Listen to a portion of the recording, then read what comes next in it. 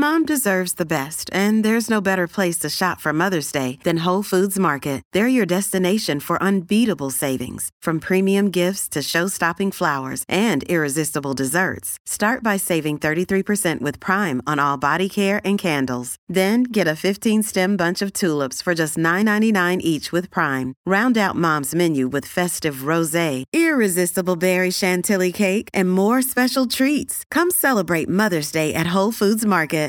Hey there. Before the show begins, we wanted to ask for you, the listeners, to help us out with something. We're working on this episode about queer love and the internet for Pride Month. If you have met a partner at any time in your life on the internet, it doesn't have to be a dating app. It can be through fandom or Neopets forums or even on a BBS. If you know what that is, hello, take your Metamucil. But can you do us a favor and record a short voice memo telling us all about your love story and email it to us at ICYMI@slate.com. Once again, record a voice memo and email that to ICYMI@slate.com. We're hoping the episode will go up at the end of June or so the sooner the better.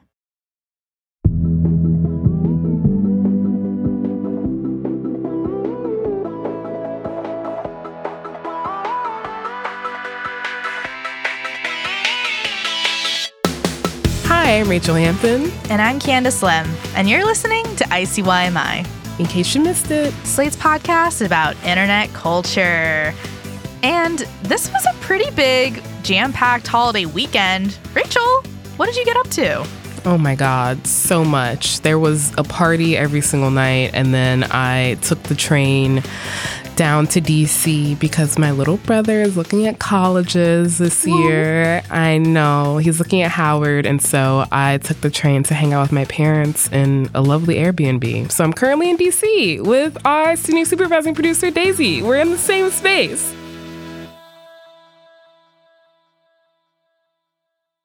Also, it was Father's Day.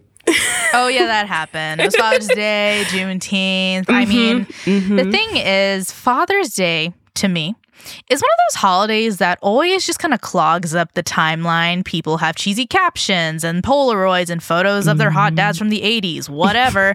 But I have to say, this weekend, there was one post that stood out amongst the others. It has imprinted on my mind, and it is from our girl Jennifer Lopez, aka J-Lo, who posted what I can only describe as a thirst trap of her husband, Ben Affleck. Now, Rachel, please tell me you saw this. Oh, of course I saw this. You couldn't be online without seeing this photo just spread across the timeline. I mean, thirst trap is the perfect way to describe it. Ben Affleck is quite literally just shirtless in this photo, and you are seeing him from the vantage point of basically being situated right near his washboard abs, and you're kind of looking up. It's a very suggestive angle, let's be real here. And listen, Ben looks good. Yeah. Ben looks good. Ben has been in the gym. Ben has been shredding. Ben is counting his micros. I was just like, okay. I mean, other significant details.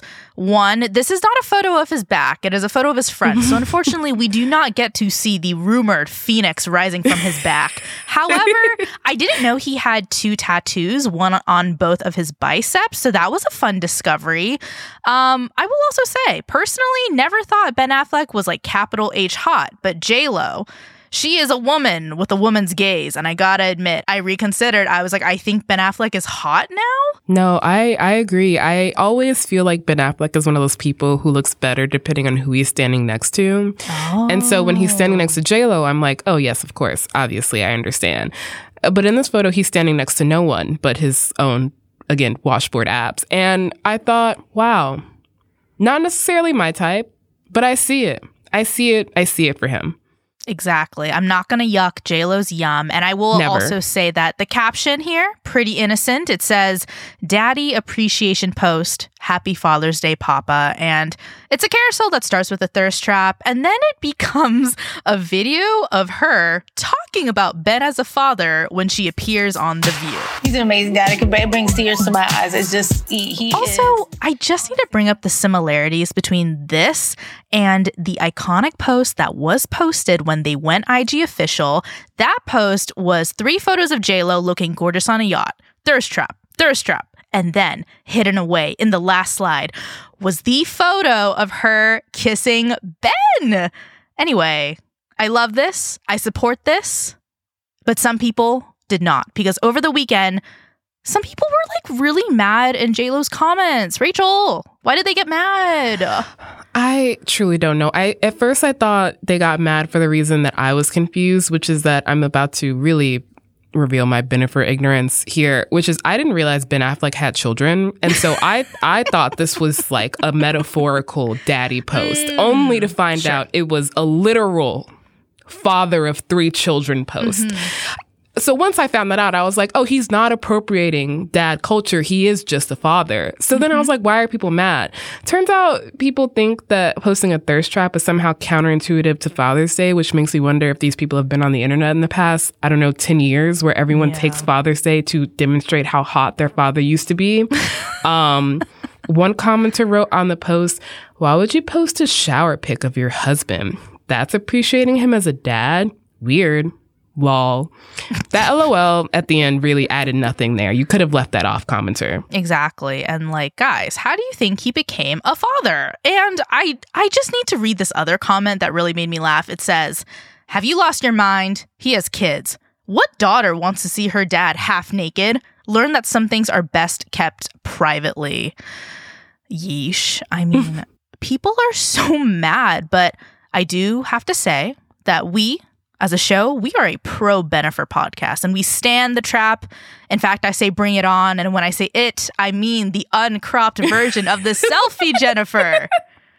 Because you know that beneath that crop, there is nothing. There's nothing. And that is beautiful.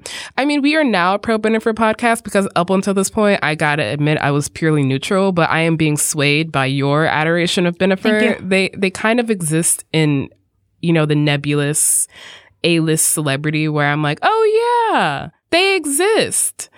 But I do love them as a couple. And that's because I love love. And also because they are one of those A-list couples that is always getting papped. So I always see photos of them seemingly in love, including my favorite photo, which is a very typical Ben Affleck photo in that he has like the most dead-eyed expression on his face because he hates paparazzi, which is fair. And then he's standing at the top of a set of stairs. And at the bottom of the set of the stairs is J-Lo with just this beatific smile on her face. Yes. And I'm like, girl, tell me what you're smiling about. I just need to know. Oh my And then God. I saw the photo she posted of him Father's Day, and I was like, that's what you're smiling about. I mean, that is such a good photo, Rachel. I mean, she was in the Hill House dress. We know what went down in that Miami mansion. We know. I mean, we that's know a good naps one. weren't the only thing taken in that dress. Ooh. My favorite Bennifer moment is a bit of a deep cut. It was taken in July of 2021, and it's Bennifer being pap walked together in the Hamptons. And in this photo, they're both wearing like this like cream colored khakis and sweaters. It's very matchy. And there is this one photo from the set where J-Lo is like leaning into Ben, and he looks like he's about to kiss her forehead. He's got an arm wrapped around her. They are basically cuddling on Maine. And I just love this photo. It made me want to go to the Hamptons and snuggle up with my boo. Honestly, same. I mean, it doesn't take a lot for me to want to go to the Hamptons and snuggle up with my boo that does not exist. But I feel like we should keep this energy and just go to the Hamptons, the thing that I own. Because my last name is Hampton. I'm joking. If I owned the Hamptons, I would not be on this podcast. Let's be real here.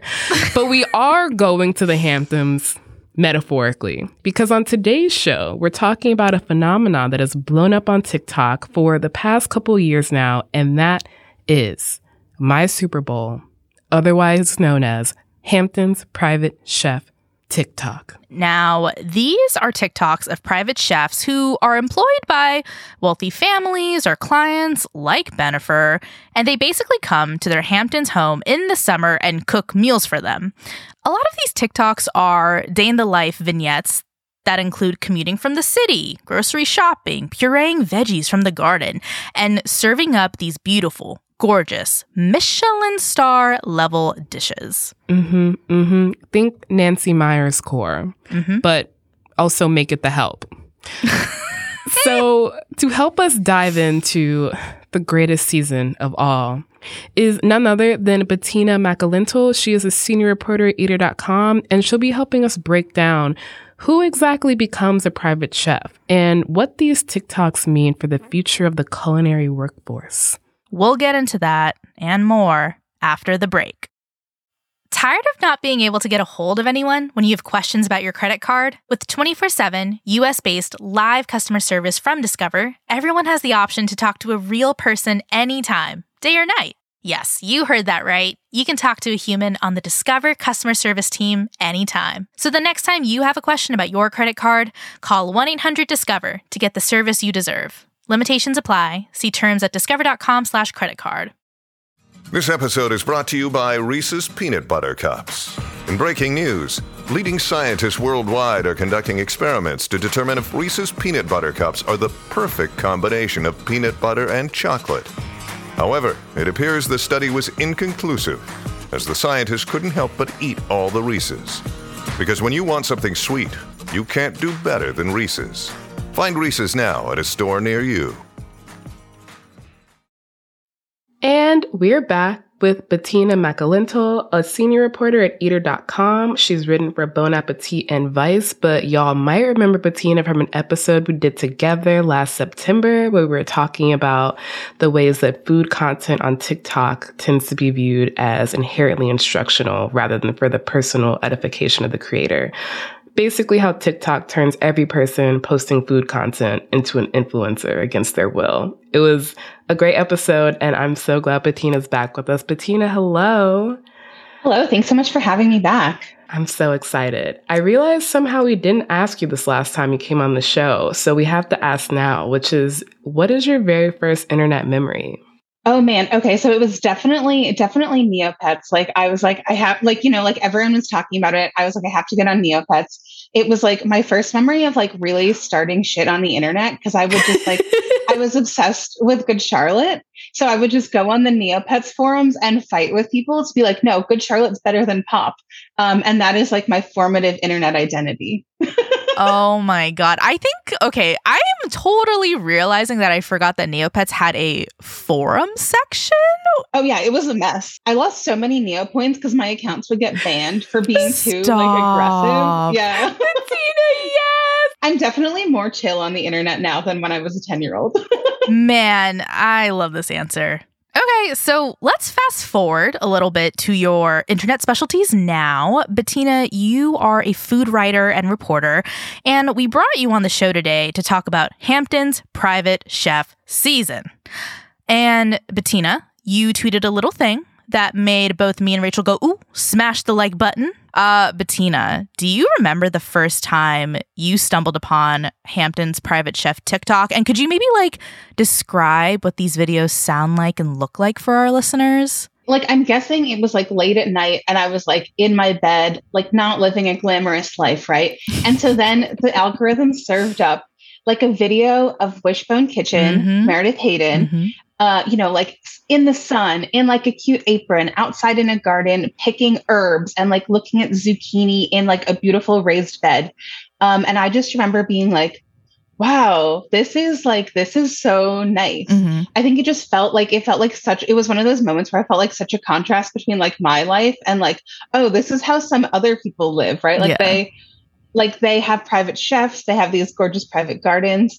So yeah, I think just sort of watching her sort of get the ingredients and then start to cook with them just felt very enticing. And then I've just been down that rabbit hole ever since. And I would say these videos are very standard for the day in the life genre, very kind of chop, chop, coffee, hard cuts, blah, blah, blah. But stepping back a little bit, you write about the restaurant industry, the food industry, who usually becomes private chefs? Because I was like, are these people who work in restaurants during like non-summer seasons? Do you like have to go to culinary school? Like basically how good do you have to be a Hamptons summertime private chef? I mean, I think it's a mix of things. Like I know of a lot of private chefs who definitely did go to culinary school. And I do know of chefs who, who do the restaurant thing. And when they have a little bit like, when it's like a little bit slower, they'll go out to the Hamptons, for example, or people who just do that on the side.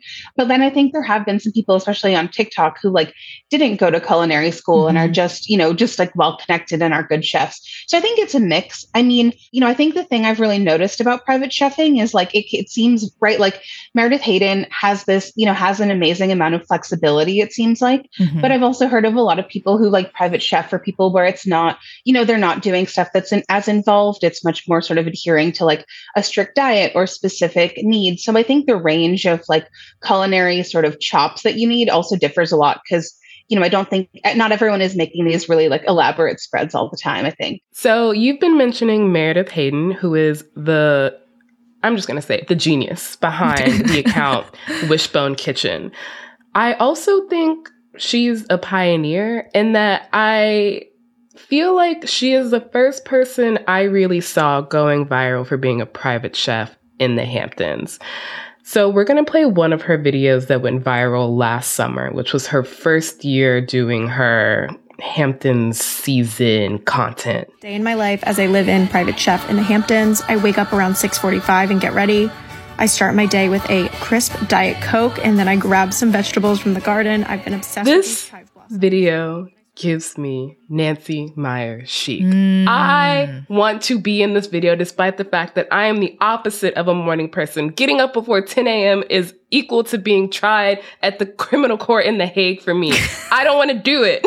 And yet I love this content. And I'm not the only one. This video is from last June and currently has 23.8 million views, which is astronomical in terms of TikTok virality. Like I said, last summer was the first time Meredith started posting from the Hamptons, and it's become such a phenomenon the last year that her followers have been commenting on her videos over, the fall, the winter, the spring, hyping up Hampton season like it's their personal Super Bowl. And again, I'm one of them. I love this content, and it seems like you do too, Bettina, because last September, you tweeted, "Summer is officially over. Wishbone Kitchen's last day private chefing in the Hamptons." And then just last week you tweeted, "It's summer," with a screenshot of one of Meredith's TikToks. That tweet of yours currently has 63,000 likes. What do you think it is about Meredith specifically that just scratches so many people's content itch? I think a lot of it is just this like relatability thing, right? Like I think all of us wish this would happen to us because I think her origin story is like she worked at Condé Nast and then sort of over the pandemic, she just started cooking and then like landed this great client and ended up doing the summer in the Hamptons, right? And I think that as a person who likes to cook and like works in media, like, if I ever get laid off one day, that's all I can hope for is that like someone is like, "Hey, do you want a private chef for me in the Hamptons?" So I think that's part of it. The like this idea that she doesn't feel sort of too far away from like the life I'm living, for example, but it's like it's far and away enough that it's like this fairy tale of like what I could have, right? That makes so much sense in that I literally just thought during the most recent wave of media layoffs, if I get laid off, what am I going to actually do? What are my transferable skills? And then I was like, what if someone who, again, hates getting up in the morning and has no professional restaurant skills, went to culinary school to become a private chef in the Hamptons, just like Meredith Hayden. The relatability is such a big part of it. And it makes sense because Meredith cites Emma Chamberlain as one of her inspirations, which makes so much sense to me. Yeah, totally. And I mean, I think also just like, I think it's also the fact that it's like this really idealized notion of work and especially work in like the food world, right? Because if you go to like a lot of people are working in restaurants and like the reality is they are like drudgery, they are hard, they are sweaty and gross, and you are not outside, you are in like a hot kitchen, right? And so it's this way of sort of seeing food work that looks so ideal. Like you get to be in a like beautiful space all alone. And like, I know private chefs and like it's definitely not as glamorous, right? Like Meredith even shows it. She's like dragging the ingredients on the subway and it looks kind of like, I'm like, yeah, that's not fun. Like I carry like 2 tote bags and I'm like, this is the worst. Yeah. But so I think it's like this way of, it's like, it's a way to sort of for us to view like what work could look like in this really ideal way that I think we all wish we could experience. And like when I'm in the kitchen and like I'm having I'm really in the vibe, right? Like the music is on, the food is good, I'm having fun. I'm like, oh, I could do this all day and I would never get tired of it, right? And I think it like really draws on that feeling of like, oh, this is what it would feel like. That's like, I imagine this is what it would feel like to sort of do this all the time. And like, I'm sure that's not true, but that is like the world I'm sort of building in my head as I watch these videos. I think that like the relatability is one part of it. The second half of it is the very much like, oh, I could do that too. Like, I think all of us watch these videos and we're like, okay, so like, I'll just like apply for culinary school and then I'll like do it and then be that. And this idea of the, let's say, compressed fantasy, this idea that like any of us could, you know, kind of also blow up on TikTok a little bit. I wonder, you know, do you think, Bettina, that this rise in this very specific like private chef content niche, do you think it's like a trend that you feel like is going to benefit the people who pioneered it, so the Merediths of the world? Or do you see it more as like a longer lasting trend, basically meaning there's going to be a lot more converts to private chef? Because, you know, if we use the Emma Chamberlain comparison, there are so many vloggers who try to emulate Emma Chamberlain, but Emma Chamberlain is the only one who got an Architectural Digest home tour. Yeah, totally. I mean, I don't know. I think people have always wanted to be private chefs, right? Because it's like one of those jobs that sounds good and it feels like you have a lot of freedom. So I don't know that it's necessary. I feel that it's going to necessarily like make more people want to do that. But I definitely think it's making more private chefs sort of feel like they should sort of influencerify their work, because I feel like my feed has just been so many other private chefs being like, you know, they all literally do the same intro of like a day in my life as a private chef. And like, I've gotten a lot of them where like the views aren't doing well and like the content's just not as engaging. And it's just sort of clear to me that like lots of people sort of want to cash in on that same moment. That makes me want to ask, what do you think it is that specifically draws people into this world of the Hamptons private chef? Do you think it's the voyeurism, or is it more what Meredith is doing specifically? I think it's like, what are people obsessed with, right? And like, we're obsessed with rich people and we're obsessed with food. So I think it's kind of just like the perfect confluence of those things, right? And I think Meredith's food and her cooking and her personality very much fit into this, like, you know, who are the big cooking stars of the moment? And it's like Alison Roman, Molly Baz, like, you know, I think her cooking and her sort of personality feels very in line with that, where it's like these foods that are, you know, they're very like herb forward. They're kind of approachable. They use a lot of influences, but like ultimately rely on things that are like most like familiar to lots of people. So I think it's just like, I think that her content has just really tapped into like those particular cultural moments. And I think like, right, like everyone's sort of having this question of who's like the next generation's Martha Stewart. And I think, you know, especially like the Gen Z Martha Stewart. And I feel like, you know, I feel like her work and her cooking sort of slots into that conversation really nicely, where it's like, okay, here is someone providing like food that I can make, but also this like really, right, like it's a very Martha Stewart-esque, Ina Garten-esque lifestyle of like the Hamptons house and the beautiful food. So I think it's just like all of those factors just like created the perfect storm for these videos to do so well on TikTok. Yeah, that is such a great point. We are actually going to take a little short break now, but when we come back, we'll be talking with Bettina about if private chef TikTok is helping or hurting the labor movement. I know, I bet you didn't expect this to go in that direction. And whether your favorite social media influencer could be the next Martha Stewart, with or without the felonies. This episode is brought to you by Progressive Insurance. Hey, listeners, whether you love true crime or comedies, celebrity interviews, news, or even motivational speakers, you call the shots on what's in your podcast queue, right? And guess what? Now you can call the shots on your auto insurance, too. Enter the Name Your Price tool from Progressive. The Name Your Price tool puts you in charge of your auto insurance by working just the way it sounds. You tell Progressive how much you want to pay for car insurance. Then they'll show you a variety of coverages that fit within your budget, giving you options. Now, that's something you'll want to press play on. It's easy to start a quote, and you'll be able to choose the best option for you fast. It's just one of the many ways you can save with Progressive Insurance. Quote today at Progressive.com to try the Name Your Price tool for yourself and join over 28 million drivers who trust Progressive. Progressive Casualty Insurance Company and Affiliates. Price and coverage match limited by state law. For the ones who work hard to ensure their crew can always go the extra mile, and the ones who get in early so everyone can go home on time. There's Grainger, offering professional-grade supplies backed by product experts so you can quickly and easily find what you need. Plus, you can count on access to a committed team ready to go the extra mile for you. Call, click Grainger.com, or just stop by. Grainger, for the ones who get it done.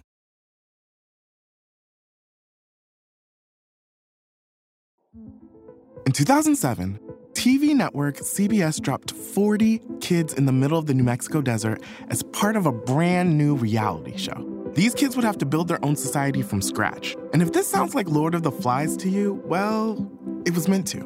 We were on this mission together, and we were going to prove to the world that we could make a better society than adults could. I'm Josh Gwynn, and I want to know what this wild TV experiment was really about. Split Screen, Kid Nation, a 6-part podcast from CBC. Available now. Hey y'all, if you love our podcast, and I really, really hope you do, then please consider subscribing to Slate Plus. When you subscribe to Slate Plus, you get no ads on any Slate podcast, including this one. You'll also be supporting the show. ICYMI would not be possible without the support of Slate Plus subscribers. You will also get bonus segments or episodes on shows like the new incredible season of Slow Burn, which is all about Clarence Thomas. You'll get bonus segments or episodes on other shows like Working, The Waves, Big Mood, Little Mood, and Dear Prudence.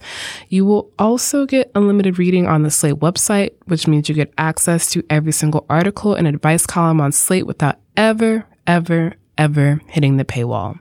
To sign up, just visit slate.com/ICYMI plus. That is slate.com/ICYMI plus. And we're back. Yeah, I think for me at least, I think it's kind of interesting too that these videos kind of give me this vibe of like vacation escapism, summering in a place you can't afford to summer. I do also wonder if you guys picked up on this. I remember there was a video that Meredith posted about working a 17-hour day private chefing in the Hamptons. And something I just kind of noticed is that like 17 hours is like twice the union workers' day. That's a labor thing. But the second thing is that these chefs, including not Meredith, they're usually spending the entire day alone, traveling alone, buying groceries alone, prepping alone, cooking alone, relaxing by the beach alone, all this stuff. Is that maybe like a benefit of private chefing that, let's say, normal salaried chefs in the city don't get? Like, is that part of the luxury, just getting the ability to spend your time just like in this really nice place, but you don't really get to like hang out with your friends or talk to people? I mean, I think at least as someone who's like, if I were to consider a like other food careers, right? Like it definitely seems like something that seems the most ideal because you do like literally get the physical space.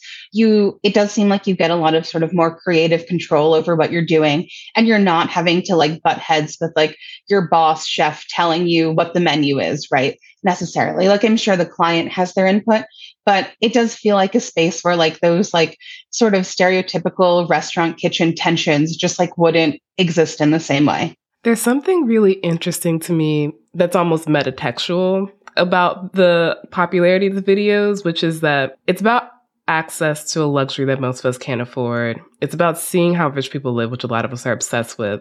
But there's also this way that it's making visible labor that by design is supposed to usually be invisible, right?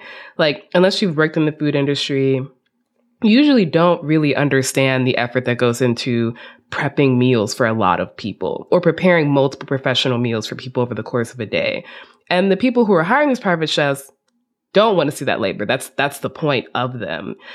And I'm wondering how you, or if you see private chef TikTok as kind of part of that genre of TikTok that basically demystifies labor that most of us don't understand. Like I'm thinking of the fact that I now know how rugs are cleaned or how cars are detailed or all of these things that I knew happened, but I wasn't sure how. I think Meredith has a video, for example, where she explains like how you might work for one family or you might have like a contract. Like she mentioned something where she was considering something where she'd have to like move internationally with some family, for example. Right.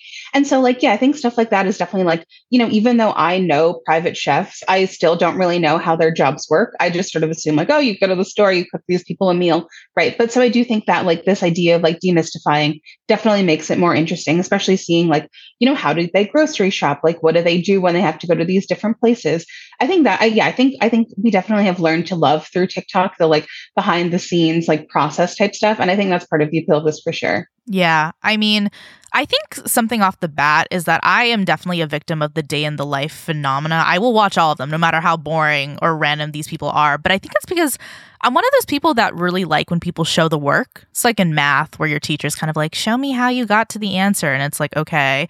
And that's kind of also about process. And when I step back and I think about what it's maybe like to be on the other side of the camera as a creator, not a viewer, I sometimes find it a little odd that this genre of private chef TikTok kind of strikes me as people possibly glamorizing labor, specifically when that labor is performed by like young, attractive, beautiful, like Meredith White chefs. And what it kind of makes me jump to is like that really great Ali Wong joke where she's like, she wants to be rich enough to afford Whole Foods mango that's cut by a guy named Noah. This like idea that the person doing the labor is also a product of the privilege. And to me, there's like a selling sunsetness to it. There's like this idea of like what Rachel was saying, going into the second kitchen, you're not supposed to. It also kind of reminds me of like the Bon Appetit YouTube videos of like you said, Molly Baz and Claire in that beautiful white kitchen in World Trade Center. So I think my question here is like, do you think there's anything we're maybe not seeing in these TikToks? Do you think there's something that like viewers and fans maybe are missing or not thinking as critically about because we're just so distracted by how beautiful everything looks? Yeah, I mean, I think like the really obvious sort of like thing that is absent is like the clients, right? And that's like what we're not supposed to see. Like it's like I feel like it's understood that there is this like, even if this private chef can make their sort of drudge work and the cooking into content, like, I think there still is a level of privacy that we don't like. I know Meredith has sort of been open about who her clients are, but like for the most part, most people aren't talking about it. And I think that is the thing that I find really fascinating. Like we are seeing this like very controlled part of this situation. And like, we don't know about the like fights, for example. Like I'm sure there are times that you as a private chef don't get along with your client. I'm sure like, I also wonder like, for example, is there tension about the fact that like these private chefs are also becoming sort of content creators about it? And I think that is like the really interesting thing where to not sort of understand it all, where we like understand what the day-to-day looks like, but there is like this sort of structure for how that work is happening that we don't understand. It reminds me of a video that Meredith did recently. Maybe it was a 17-hour day where at some point someone comes into the kitchen and says, Meredith, you've been in here for 12 hours now. And people in the comments are like, oh, was that your client? And she's like, no, that was the nanny. Like we talk a lot. And it kind of shocked me out of the way that I normally consume this content, which is, again, this like Nancy Meyers, beautiful, aspirational thing. And remembering that this is just rich people being able to do rich people things. And it's really fascinating to me that we three, and then also we as a generation are like kind of enamored by this content, despite the fact that I think most of us are pretty close to anti-capitalism. Well, like, right. I think that's also sort of part of the broad appeal of it, right? Is like, if I just watch if I watch Kylie Jenner in her kitchen, I'm like, I can't relate to this. Like, I cannot align with the rich person. But so I think a lot of the like sort of draw of these videos is that like, it's easy for me as a worker and like a middle class person to sort of align with the person who is like doing the work, right? Like, I think that's like, it's hard to, like as much as I would like to, I struggle to envision myself as the person owning the Hamptons home. Yeah. But like as the person who's doing the labor in the Hamptons home, I think feels more achievable and more relatable. And, I think that is very telling about what I've sort of like decided is my role in the world. Yeah. But at the same time, I think it does explain a lot of why I feel, why this video feels so nice. Cause it's like, I think a lot of us have had like shitty jobs. So this is still like a job, but it's a less shitty one. Or it's a less shitty seeming one. Yes. Yeah. If it's shitty, it's in a beautiful place. As we're talking about labor and just what it's kind of like to, I guess, identify with the help over the client, which I also think is a very Selling Sunset thing. I was just wondering, do you think there's anything maybe a little problematic about us watching people glamorize their labor or romanticize their life? And is there something kind of odd about us enjoying these videos so passively? Because, when I was thinking about how this rise happened, I thought a lot about the pandemic and how Meredith's videos, for me, kind of converged three very hot topics that definitely started in 2020. The first one being like CEOs escaping to the Hamptons with their second homes. The second being the idea of exploitative labor, the idea of having help. And then the third one just being this labor movement that is happening as we speak. There's so many strikes going on. And I just wonder, do you think these videos like run in contrast to those ideas at all? I don't know. I think all of us are sort of grappling with how to make our labor feel good to us, right? Like, I think we all accept that there is like this sort of like bad bargain we have entered into in order to be able to exist in the world. And so I do think it is a little bit odd that we have influencerified like even the most, even sort of fast food jobs. Like we've seen this whole thing where people like, right, like there's Dylan LeMay who started working at a Cold Stone and like started making videos while working as a Cold Stone and then leveraged that into being like huge on TikTok and then opening an ice cream shop and like finding success in that. So I think it's been this really interesting way of thinking about like, I think there is this like kind of mindset that like even jobs that feel like grunt work or that don't feel great can lead to something else if you sort of commodify them into TikTok content. And I think, I don't know. And I think I see the appeal of it, right? Because who of us doesn't imagine that we can't, like, I'm sure like all of us feel that way, that we want to like be able to do something else that feels like we are working for ourselves and not this boss. But I do think this is sort of like the illusion of capitalism, right? That if we work harder and we take on this second hustle of also sort of like doing content creation, that we will suddenly like be our own boss, that we will be able to earn six figures or whatever. And ultimately that sort of just pushes all of us to just like do double the work. And for most people, like creating content on TikTok is not going to be terribly lucrative. You are just going to sort of like put a ton of time and like sort of effort and resources into it and like not necessarily ever see returns on that. So I think that feels like the big risk is that a lot of people are sort of, there is this lure that you will become TikTok famous and suddenly you will be like happy and less a victim of capitalism. But like for most of us, it's only really going to make us like grind harder and like burn ourselves out more. I mean, I think about the fact that most content creators spend about 20 hours minimum a week making their content, which when you pile that on top of, again, a 17-hour workday, it really does make it seem less appealing as a concept. Well, like as a person who has like dabbled in making food content, right? This is like sort of like largely why I've like stopped, because it's like I'm cleaning the kitchen to make it look nice for the content. I'm making the food, then I'm cleaning the kitchen again to live in it. And then I'm editing all the content and then doing all of the stuff to make it succeed on TikTok, right? And like, so, and that's just for one meal. But so like for someone to do that for a whole day, like it really is like such a huge task beyond that like 17-hour workday, which is already wild. My last question kind of goes back to what you were saying about, our generation's Martha Stewart. And as I watch like Meredith make these videos and I watch her on camera, I think about the food influencers that I grew up with, like Rachel Ray, Giada De Laurentiis, like Food Network people, Bobby Flay, Emeril Lagasse. I've been trying to figure out how to describe the difference between their allure and someone like Meredith. And I've been having a really hard time figuring out what that difference is. And I'm wondering if you have a way to kind of articulate like the difference between like that kind of food star and the food star that is coming up. I feel like this is also the like parasocial relationship of it all, right? Is that like, I think increasingly the types of sort of food content creators we want and just content creators more broadly are like people who feel like they could be friends with us. Yes.